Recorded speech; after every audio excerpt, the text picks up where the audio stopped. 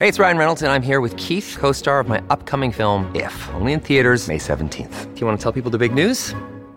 All right, I'll do it. Sign up now and you'll get unlimited for $15 a month and 6 months of Paramount Plus Essential Plan on us. MintMobile.com/switch. Upfront payment of $45 equivalent to $15 per month. Unlimited over 40 gigabytes per month. Face lower speeds. Videos at 480p. Active Mint customers by 531.24 get 6 months of Paramount Plus Essential Plan. Auto renews after 6 months. Offer ends May 31st, 2024. Separate Paramount Plus registration required. Terms and conditions apply if rated PG.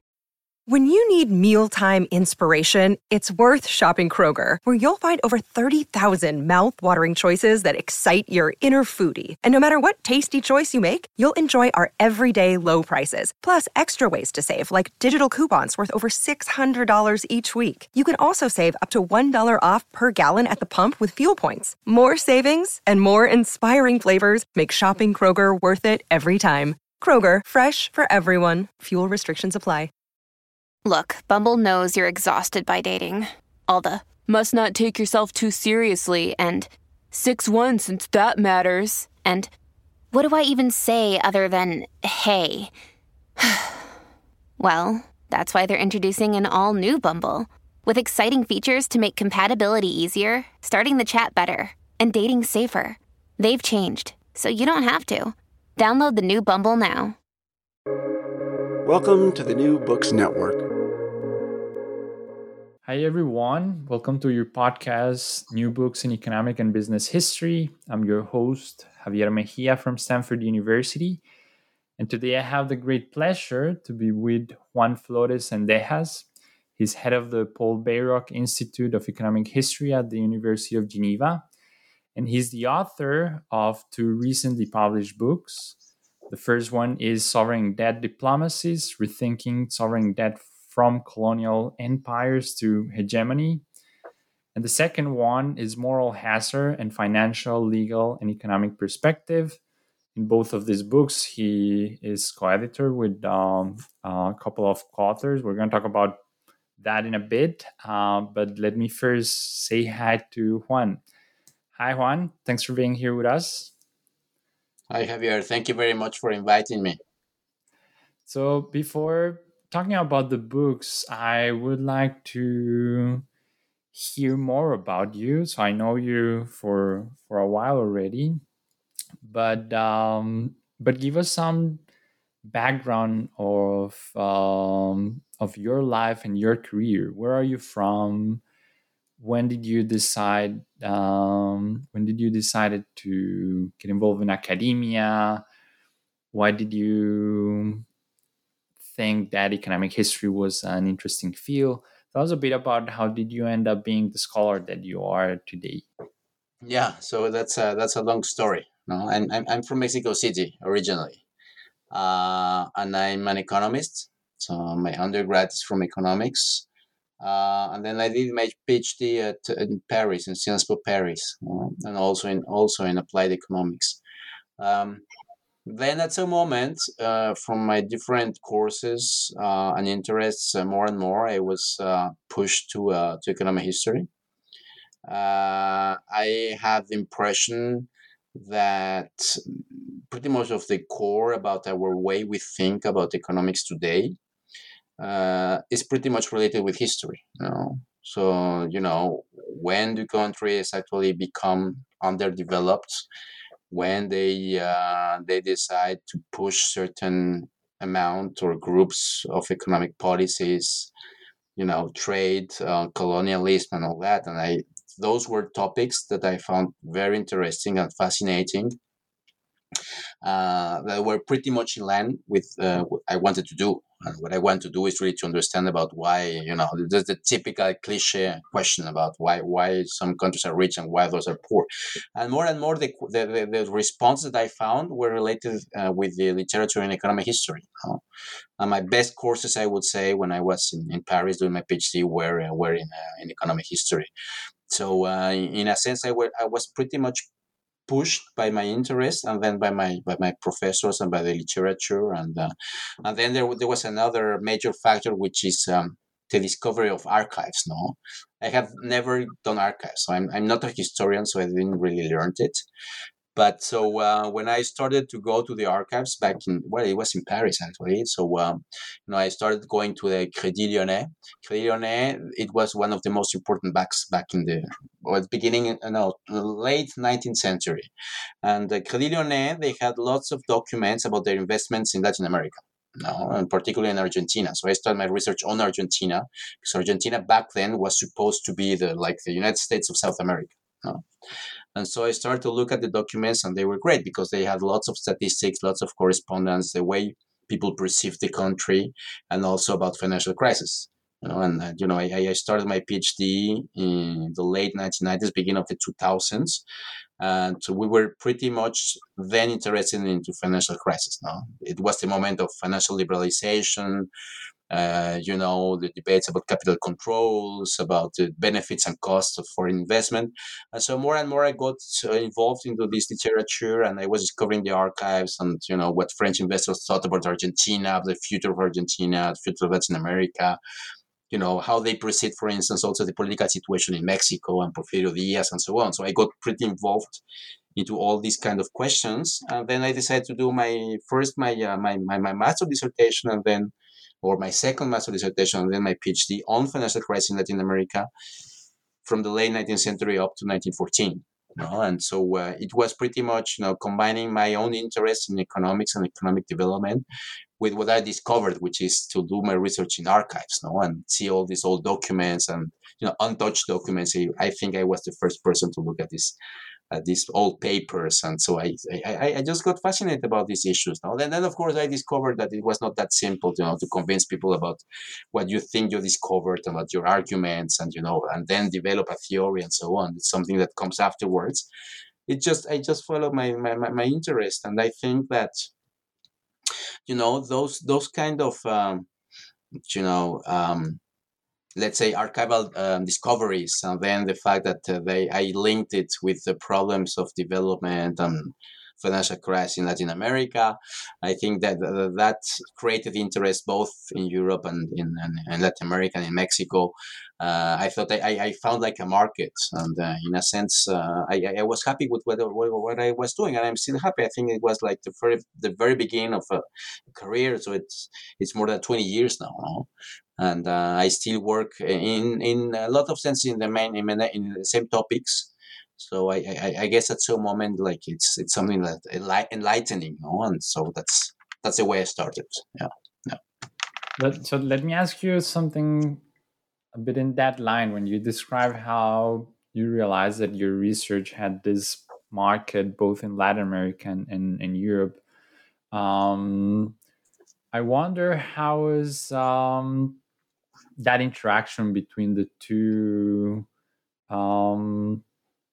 like parts of academia, right? So they're somewhat disconnected, you would assume, right? Academia in Latin America and academia in Europe. You have been exposed to both as a student. You were telling me that you studied in Mexico and then in Europe, but I know that you've been also visiting professor in Latin America, so you're familiar with the setting.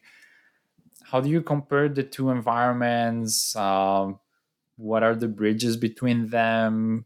Do you think that there's some potential synergies that are not being exploded? I don't know. I would like to hear your impression about the interaction between Latin America and Europe. Mm-hmm. I think both academic worlds are very different. So in a lot of senses, they are very disconnected, meaning that, you have a national setting. And then, even if we look about Europe, if we talk about Europe and we talk about Latin America, of course, you have every time each national case, which is different. No, I may start talking about Mexico and you will tell me, in Colombia it's different. So so let's say that there is also a principal component analysis that has to be done. No, so I am talking about averages and about common trends. So in that regard, I still think that we could do this analysis and say, in Europe there are certain common elements, and in Latin America there are also certain common elements, and those are different. No, so I would say that Europe is pretty much concerned about certain topics. If we look about economic history, industrialization and migrations, and the effects of colonial expansionism and so on. Whereas in Latin America, there are the other topics, no, the effects of colonialism for another perspective, but also political instability, the effects of bad institutions, and so on. So, in a sense, each region has its own interest, but within each interest, you still have common ground. No, in this common ground, as I said, there are many things that can be communicated and where there can be lots of interactions. No, and I was talking about colonialism, and Europeans could think about colonialism because they think that that's a major element when they talk about industrialization. No, and where do we receive the commodities, or what's the effect of having these territories, or having more trade with this specific region, with India, or Northern Africa in the case of the French, and so on. In Mexico, we will talk about colonialism, but mainly with Spain or with Portugal in another period, and then we would see how globalization worked in the 19th century. Well, but there are still some common, threats, and we still have common analytical frameworks. We have all these conferences where we discuss these kinds of issues. We talk about conditions of life conditions and wages, and we see what the other is doing. I think more and more.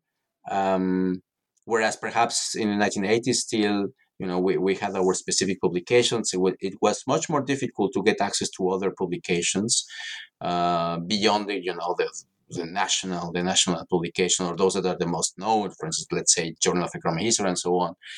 Less known journals were more difficult to get access to. And now that's not more the case. With internet, you can almost get access to anything. Of course, that depends upon the resources that each university has. But in general, I would say that many of the publications are available via internet for most of the people.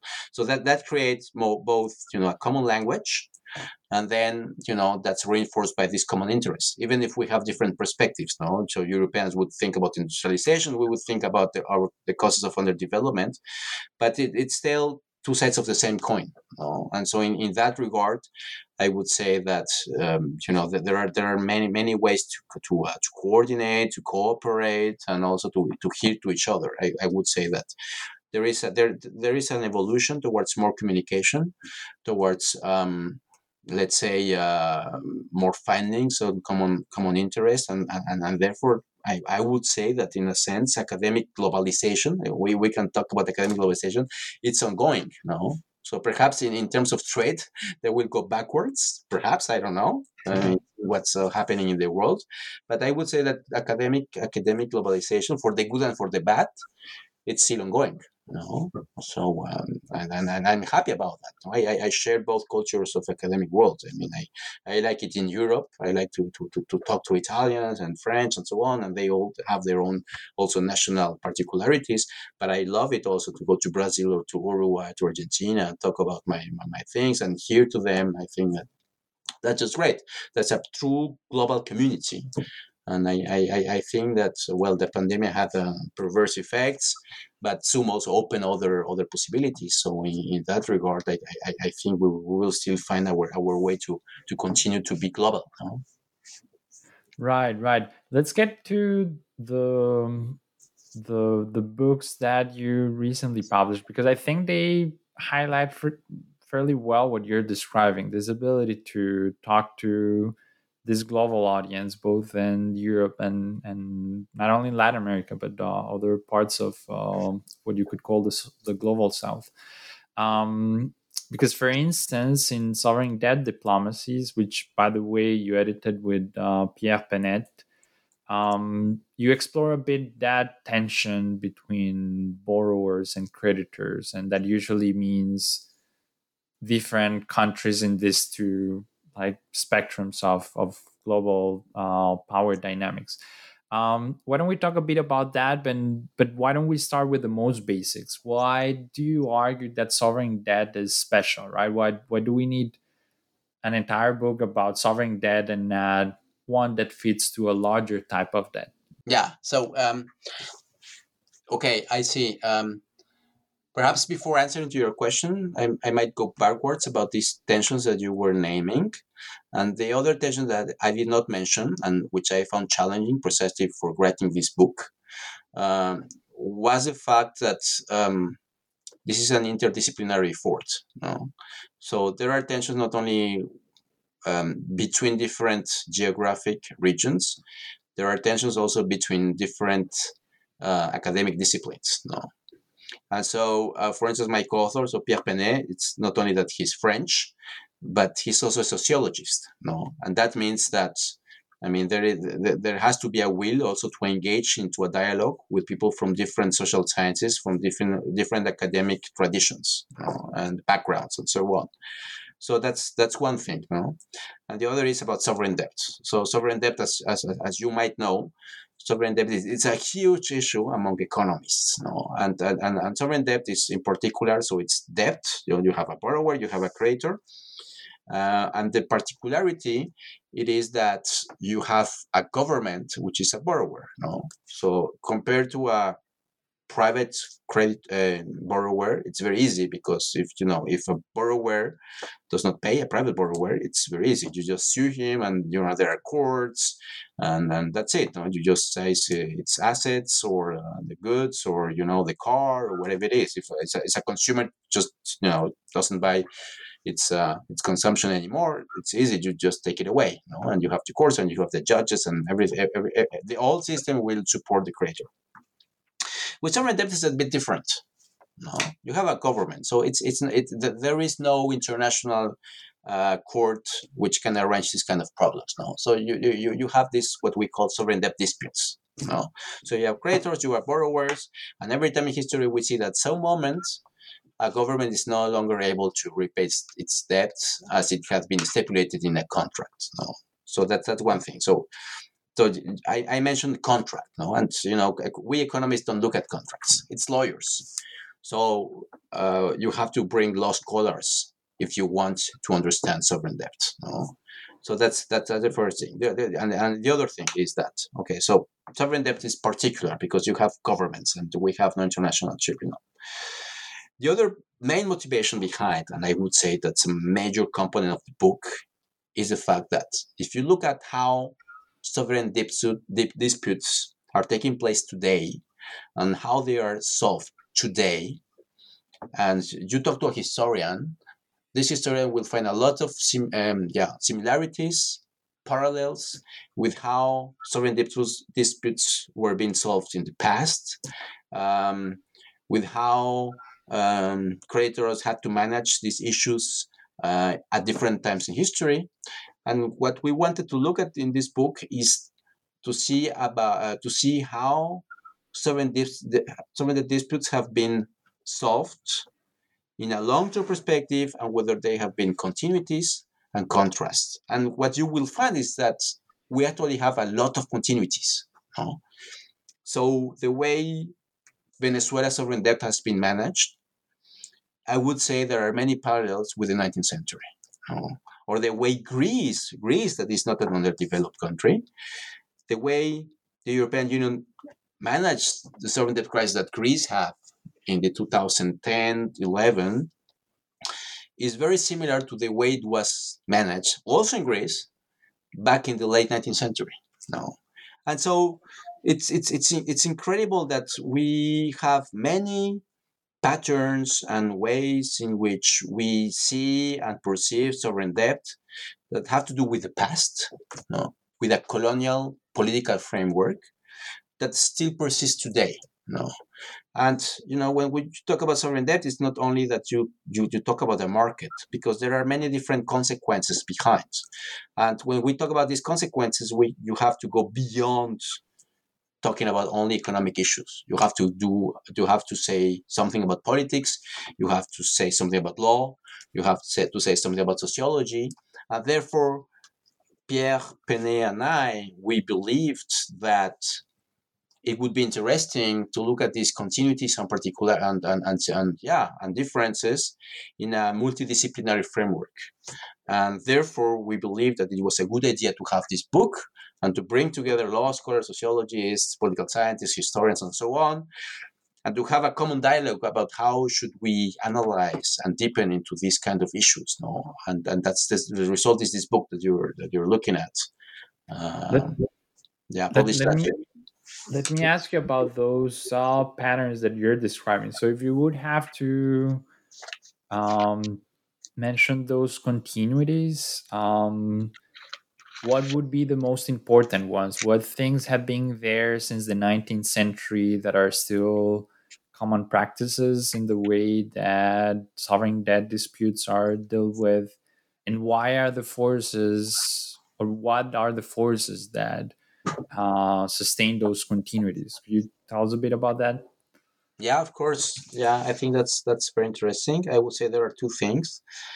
One continuity that we observe is a persistent effort by governments and creators to institutionalize the way we manage sovereign debt disputes. No, so you may think, for instance, contracts. No, you had sovereign debt contracts since at least what I know and what we say in the book also since at least the 19th century. So there are contracts, and it's very interesting because you have a contract even if in principle the state is sovereign. No, so in principle there is no way in which a national legal framework can do something about it, but you still have contracts, and you have lawyers trying to develop contracts in order to avoid any kind of risk in the future if a borrower does not pay its debts. Okay, so that's one thing, and even today we still have contracts, and we manage or we discuss about how these contracts have to be framed. No? And we talk, for instance, about collective action clauses. No? Of course, now today, the way we perceive sovereign immunity has changed, but still we observe this fact that there is a willingness to have a contract, despite the fact, and I arrived to this second continuity, that at the very end, what we do with sovereign debt is that we negotiate politically the way we solve sovereign debt disputes. No. So in a sense, even if we have contracts and even if we always wanted to have some institutional framework to deal with sovereign debt disputes, and that we develop contracts and clauses and so on, at the very end, sovereign debt disputes is about politics. No. And so today, if we think, for instance, about Venezuela, or we talk about the Chinese loans, or if we talk about the World Bank loans, it's all about politics. No. And if we look about the 19th century, the way sovereign debt disputes were solved, it was also about politics. No. So if you think about Egypt, for instance, there was a sovereign debt dispute, so Egypt defaulted back in the 1870s, early 1870s, and because there was no solution into that sovereign debt dispute, and because there was a geopolitical interest behind, at the very end, what we ended up with the establishment of a colonial regime in Egypt.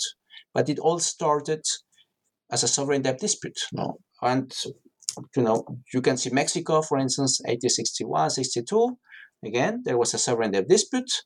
And again, you have the French saying, okay, we have a particular interest, a territorial interest in having some kind of a regime that is friendly to us in Mexico. And so they managed to invade the country. They have a new government to be established. And they started, having a specific indirect control in Mexico. And in a sense, well, that did not work well. And then they had to go back, and then the debt was repudiated. No. So in a sense, there was a political will to end up these sovereign debt disputes by having the establishment of a pseudo-colonial regime. No. So in a sense, what we're doing is that we are putting together colonialism and colonial history with sovereign debt. No. And so the way the French manage Mexico's economy is not very different than the way in which you have these supervision bodies today say in Greece, or say by the IMF missions in the 1980s. So in a sense, there is a sense of control into other countries' public finances, other countries' in monetary policies. So in that regard, you start with a sovereign debt dispute, and that leads to a limit, which could be extreme, to a limit into sovereignty of the borrower.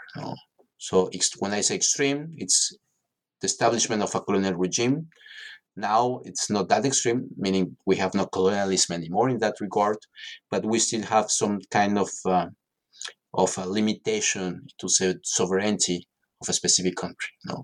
So you see, I start with from debts, from an economic perspective, and I have to go into the political sphere. So I need a political scientist. I talk about contracts. So I need a law scholar to explain me why we need contracts into this specific setting, knowing that we have a sovereign entity that is being the borrower. And we need a sociologist to understand all this social implication about the tools that are developed in order to have this link from sovereign debt into colonialism. So that's why we think that it's very important to understand these continuities, that you need an interdisciplinary approach to get all these different factors into one specific analysis. So I want to ask you a bit more about that, about the process of getting together the right team to think about this issue. But before that, I would like to go deeper into these things that persisted and those that changed, right? So you describe, for instance, how European powers had this more let's say aggressive approach in the 19th century, and although today the approach remains quite interventionist, if you want, it is not that aggressive or violent.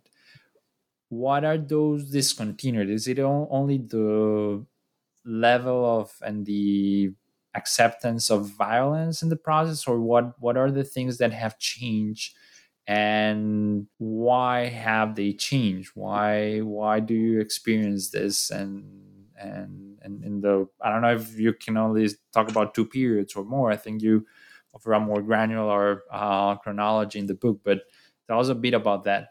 Yeah, that's a very good question, Javier. So if I may say something that changed a lot, it's the famous gunboat diplomacy.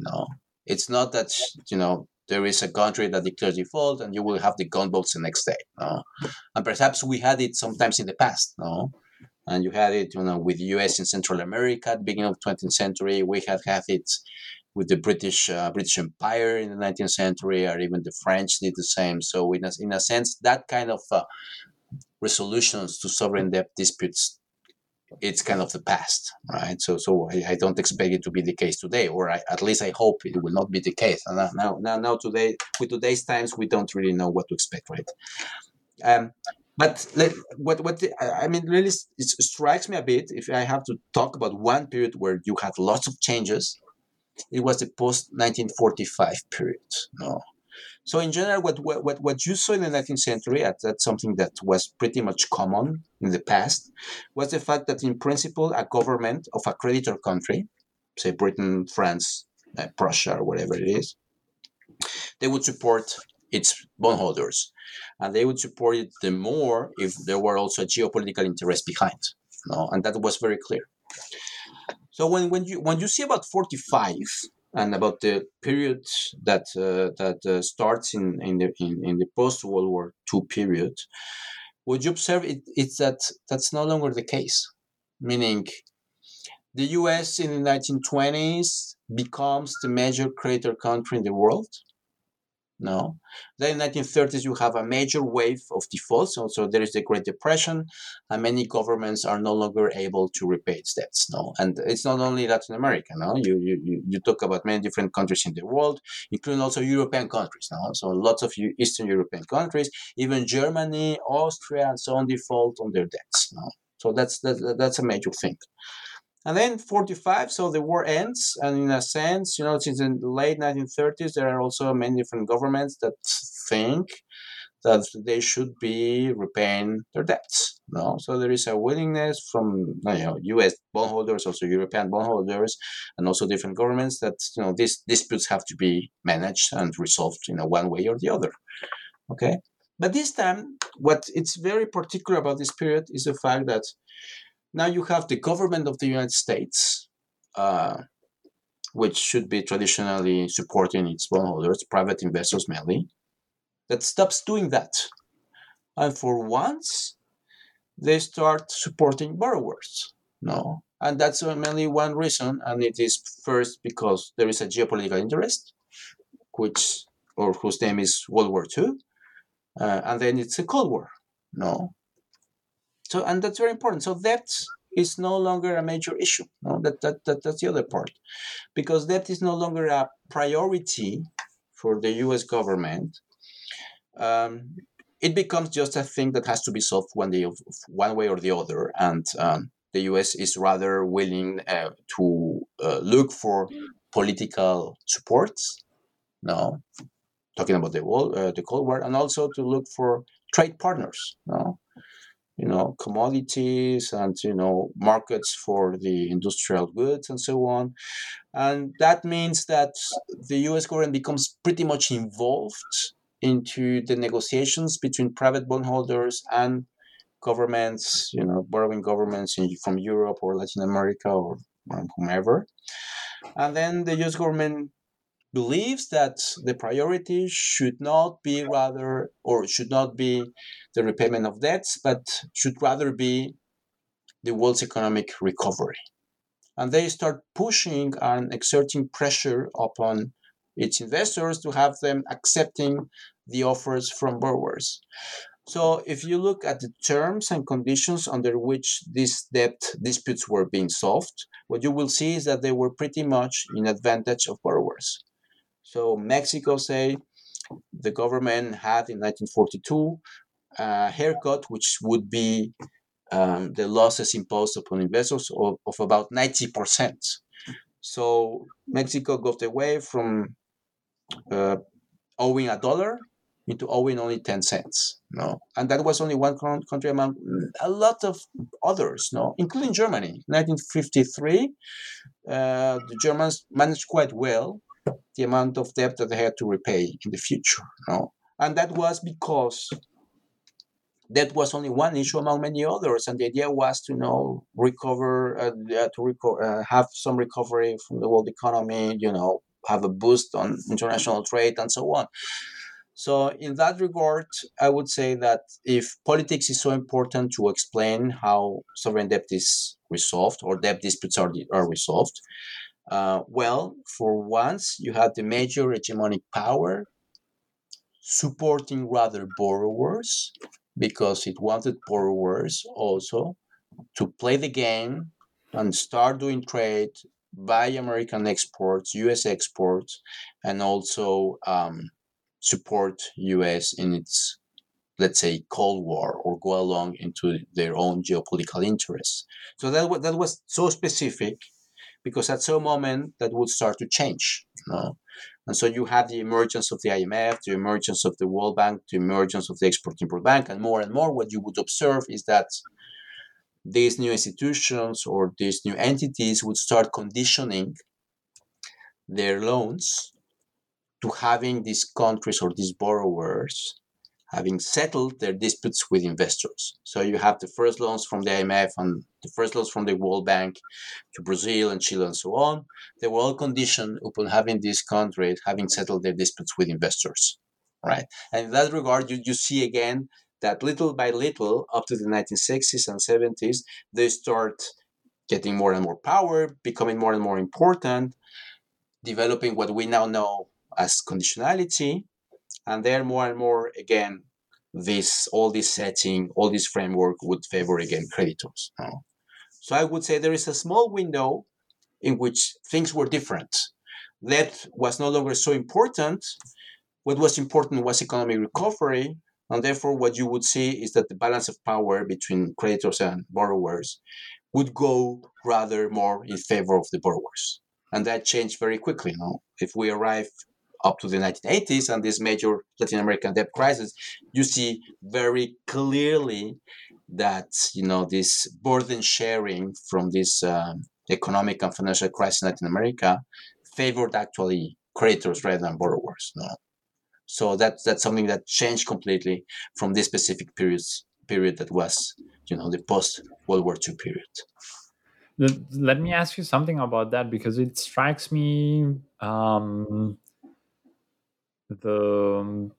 position of specifically the US on favoring the borrowers. And I guess my question there is, what was the reaction of the investors locally? I guess, like, how do you deal with a government that is not supporting you? It seems, and I would like also to hear a bit about this, how the emergence of the IMF and some other of these international organizations were somewhat designed to kind of substitute other tools to still protect this community of investors. But how was the communication or the relationship in the US between the investors and the government, and how this related to the emergence of these organizations?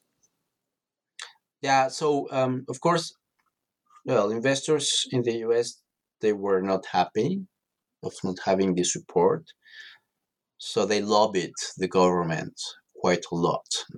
So this lobbying had not desired effect at the beginning, precisely because of these priorities of the US government towards rather international trade or promoting exports. So you had another group. If we enter into this political economy analysis, you have exporters. No, you have the interest of the own U.S. government regarding its political aims and so on. And in that regard, investors were not as powerful as they have been before. But again, that changed rapidly. And for instance, the traditional story here is the story of the Export-Import Bank that starts, having one specific target, and that was to promote U.S. exports. And that was the absolute priority. And that changed at some moment. And more investors pushed to have the Export-Import Bank conditioning its loans, having these settlements with investors. So that was one thing. So that was pretty much a result of lobbying from U.S. investors that they eventually led to an outcome. And that outcome was this conditioning from the Export-Import Bank towards borrowing governments. And the other was the major agent, I would say, is the World Bank. And it is the case of the World Bank that pretty much of its financing, at least at the very beginning, was that the World Bank also issued bonds in international markets. And, that meant that investors were supposed to finance the World Bank. And the World Bank would therefore not be willing to finance a borrower that in the first place does not pay the main financiers of the World Bank, which is the investors. So investors wanted the World Bank.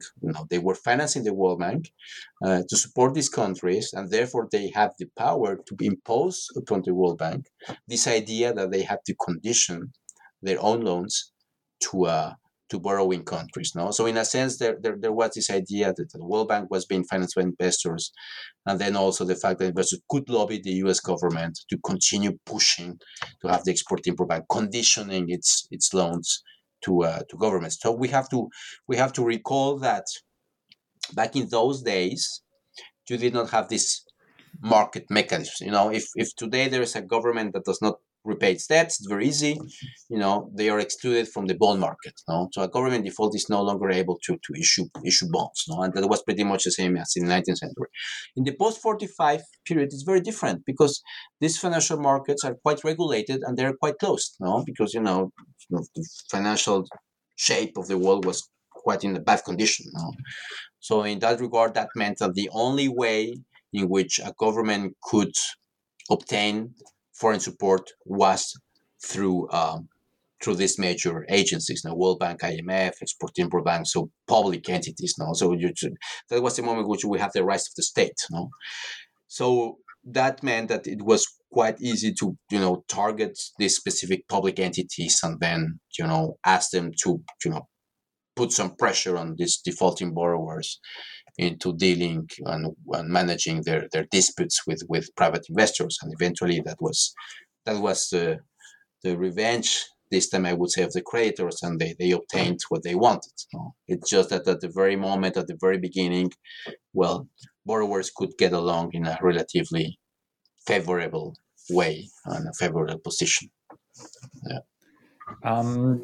Let me ask you something that, I mean, it goes beyond your book, but I've always been curious about this, and I'm not exactly sure how this even like fits into like the broader literature, but and I want to hear your opinion. So there's this recent I guess sympathy for ideas that many people would label as modern monetary theory, that would argue that a state has pretty much complete flexibility to issue debt in their own currency, and the debt issues sound a trivial matter, right? And the whole narrative that you've been describing is how painful it can be to go to international markets and be financed by them, right? So I guess my question would be, and this is not I don't expect you to tell me like how theoretically you think about this, but like, is it that in the past states were just stupid and didn't think that it was a good idea just to issue bonds locally? Why would any state go to international markets? And I start to imagine that you're going to tell me that it's because local markets didn't exist, but I really want to know how you think about this. What's the evidence that it's around this? Is there a conversation around these issues now? Was there a conversation back then in the 19th century, for instance? Mm-hmm. Yeah, that's a super interesting and complex question, no? So I would start saying that here we're talking a lot, or related with your question, we're talking a lot about financial underdevelopment, no? Because if you can raise money in your own currency at a domestic level, of course that's would be the ideal, no? Because one country that issues bonds or go and borrows abroad in dollars and euros and so on these foreign currencies, there is always this exchange risk, no? Meaning at some moment, if your currency depreciates, you will have trouble, no? So ideally, and if you see the financial development of many countries, including Scandinavian countries, now Scandinavian countries were pretty much frequent borrowers at the beginning of the 19th century, and then at some moment they disappear. And they disappeared from London and Paris, the main international financial centers, because they could issue their bonds at a local level. No? We then got the gold standard, and it made no difference, but in a sense, that was a difference. No? And that meant that they could resort to their own local financial markets. Well, in cases of underdeveloped countries, that's not so easy. First, because precisely the capital markets are much more restrained, they're much limited in their capacity to finance these governments. And also because the currencies are very unstable. No? And that leads to a major problem, which is known in the literature today as original sin. Original sin means precisely the fact that if you want to attract borrowers, you cannot do it in your own currency. You have to use a foreign currency. No? So a long history exists about these countries not being able to borrow in their own currency. And this is Mexico, Brazil, Chile, and any Latin American country that you might imagine. No. So these countries had to borrow in foreign currencies, and some moment, there is a devaluation and there is a loss in the currency's value, and then, because the main revenue comes from local resources. That means that some moment the government will be unable to repay its debts, mainly because the value in foreign currency of these local revenues, well, it falls, and then you're no longer able to repay the service of the debt. Year after year you have to pay something, right? Well, the interesting part about this is that at some moment in the 1990s and 2000s, these underdeveloped countries started to actually issue bonds in international markets in their own currencies. So you have Chileans, Mexicans, Brazilians, mainly Brazilians or Chileans. They're issuing in Chicago, New York, and in Tokyo, and so on. They're issuing bonds in their currency. So, in a sense, that was an exit from this original sin story. For two or for once, and also partly because at some moment, there were lots of liquidity, and here we're talking before the 2008 crisis. That meant that investors internationally were looking for more risky assets. And that helped. And you had two Brazilians and Chile and so on. They were issuing bonds internationally, bonds nominated in their own currency. So in Chilean pesos, and Brazilian reals, and Mexican pesos, and so on. What happens?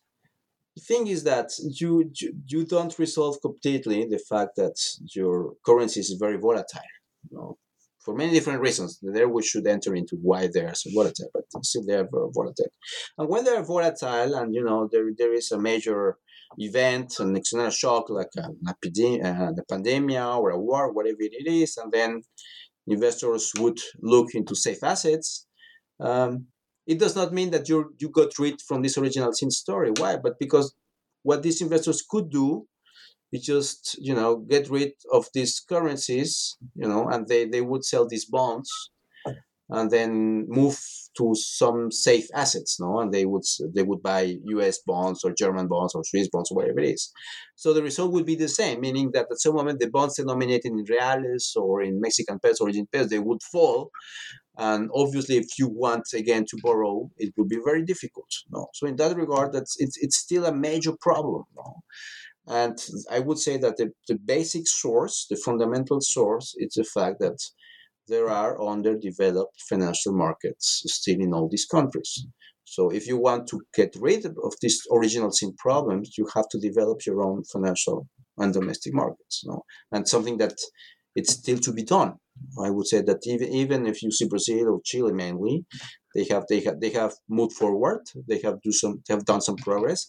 We're still very far away from the ideal setting, And the ideal setting is to have the government being able to do this consumption smoothing and be able to borrow in hard times and then repay in good times, like the Germans or the Swiss and so on, And that's something that we still have to do, and we haven't been able to do that.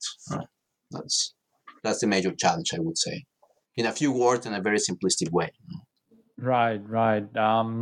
It's very interesting that, and as you mentioned, like all the answers that you provide to these questions, they indeed involve the perspective of not only economists, but historians, legal scholars, sociologists, right? Like you describe markets as this not abstract entity, but as an institution that has a legal background and that different agents perceive differently, and it has this not fully rational perspective behind that.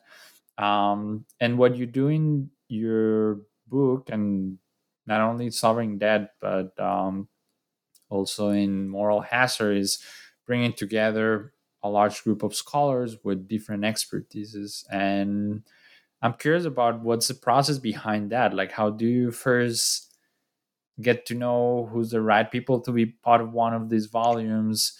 How do you manage to keep it coherent without constraining too much the creative process of each author? How does that work? Even like, and if you want to be completely intuitive about it, that'd be nice. Like, how do you first gather the people and you tell them what to write? Do you know people that are working on different things and then you just pick them? Tell us a bit about that process of editing a collective volume. Yeah, that's a good one. I would say, first of all, it's perhaps about reading and being interested in what other colleagues from other fields are doing, and precisely in the kind of subjects and topics that you're interested on. So I would say, as an economist and as an economic historian, we have this pattern into looking into our own works, and we rarely look into what others are doing. Sociologists, political scientists, or law scholars, even less.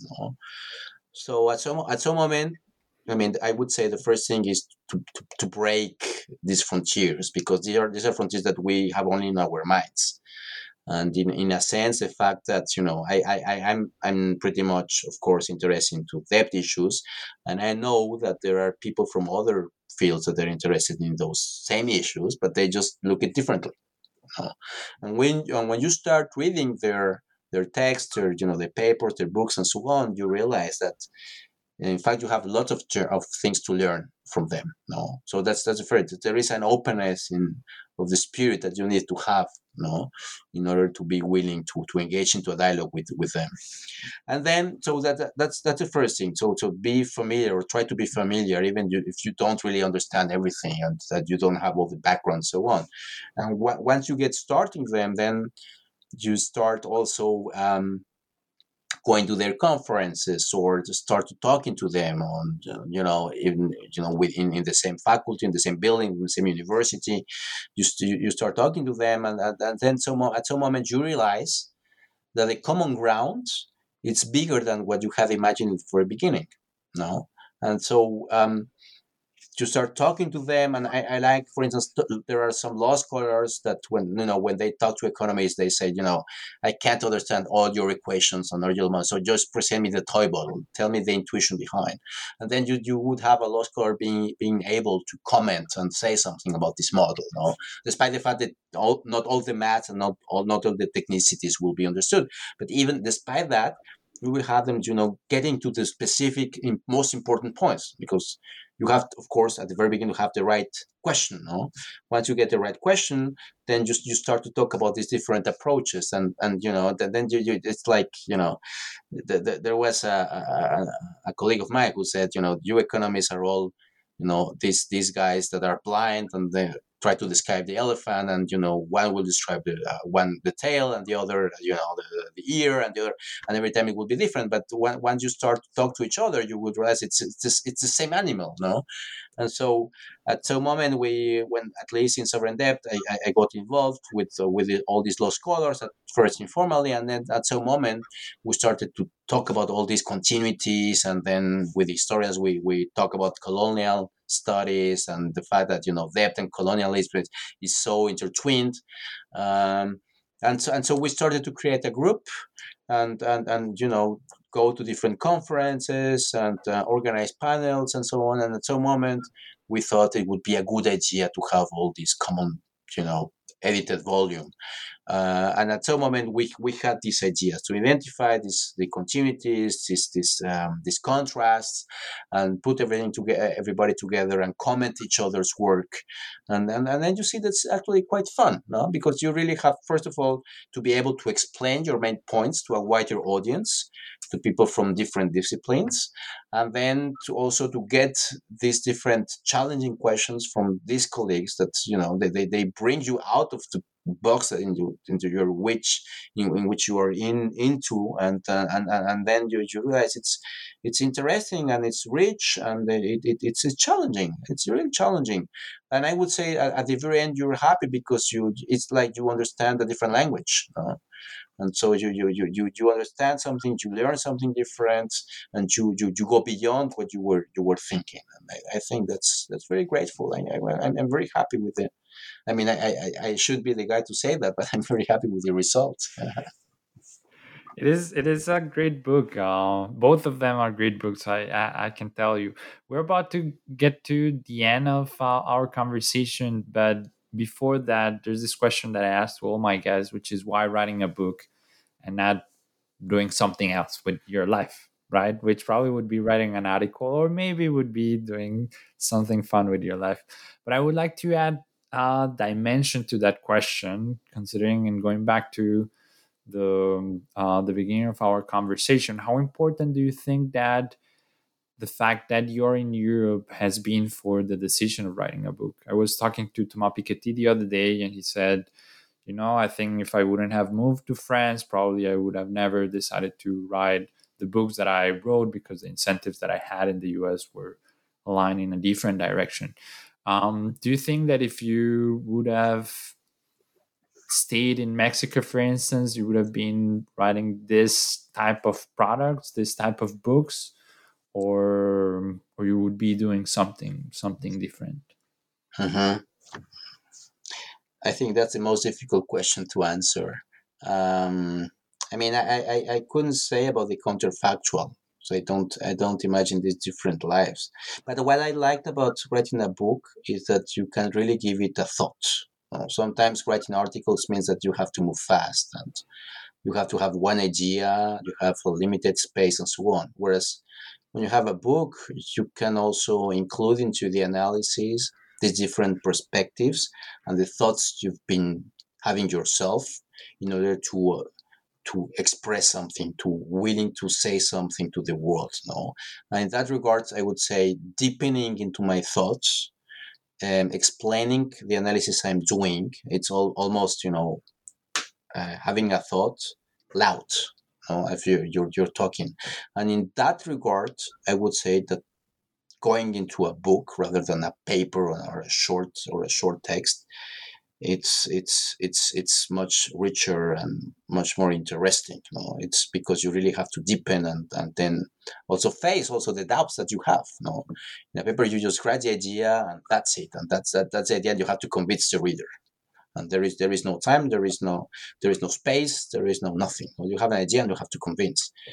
And I would say that in a book you are more transparent into the fact that you have to take into account much more elements, and you have the space, you have the time, and in that regard, so you have the different approaches, perspectives. You can explain the discussion and the different debates that are in the literature, and you can do it that completely, openly, and in the way you understand it.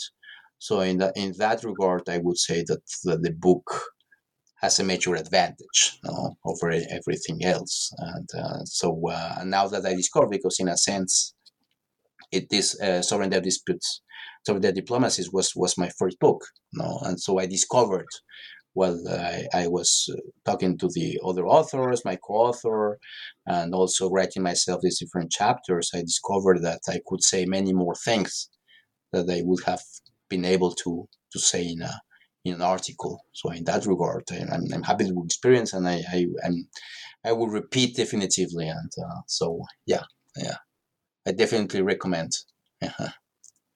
Great, Juan. And I'm very happy that you took the risk to write a book. So Soaring Debt Diplomacy is a fascinating book. I was very glad of having the chance to read it.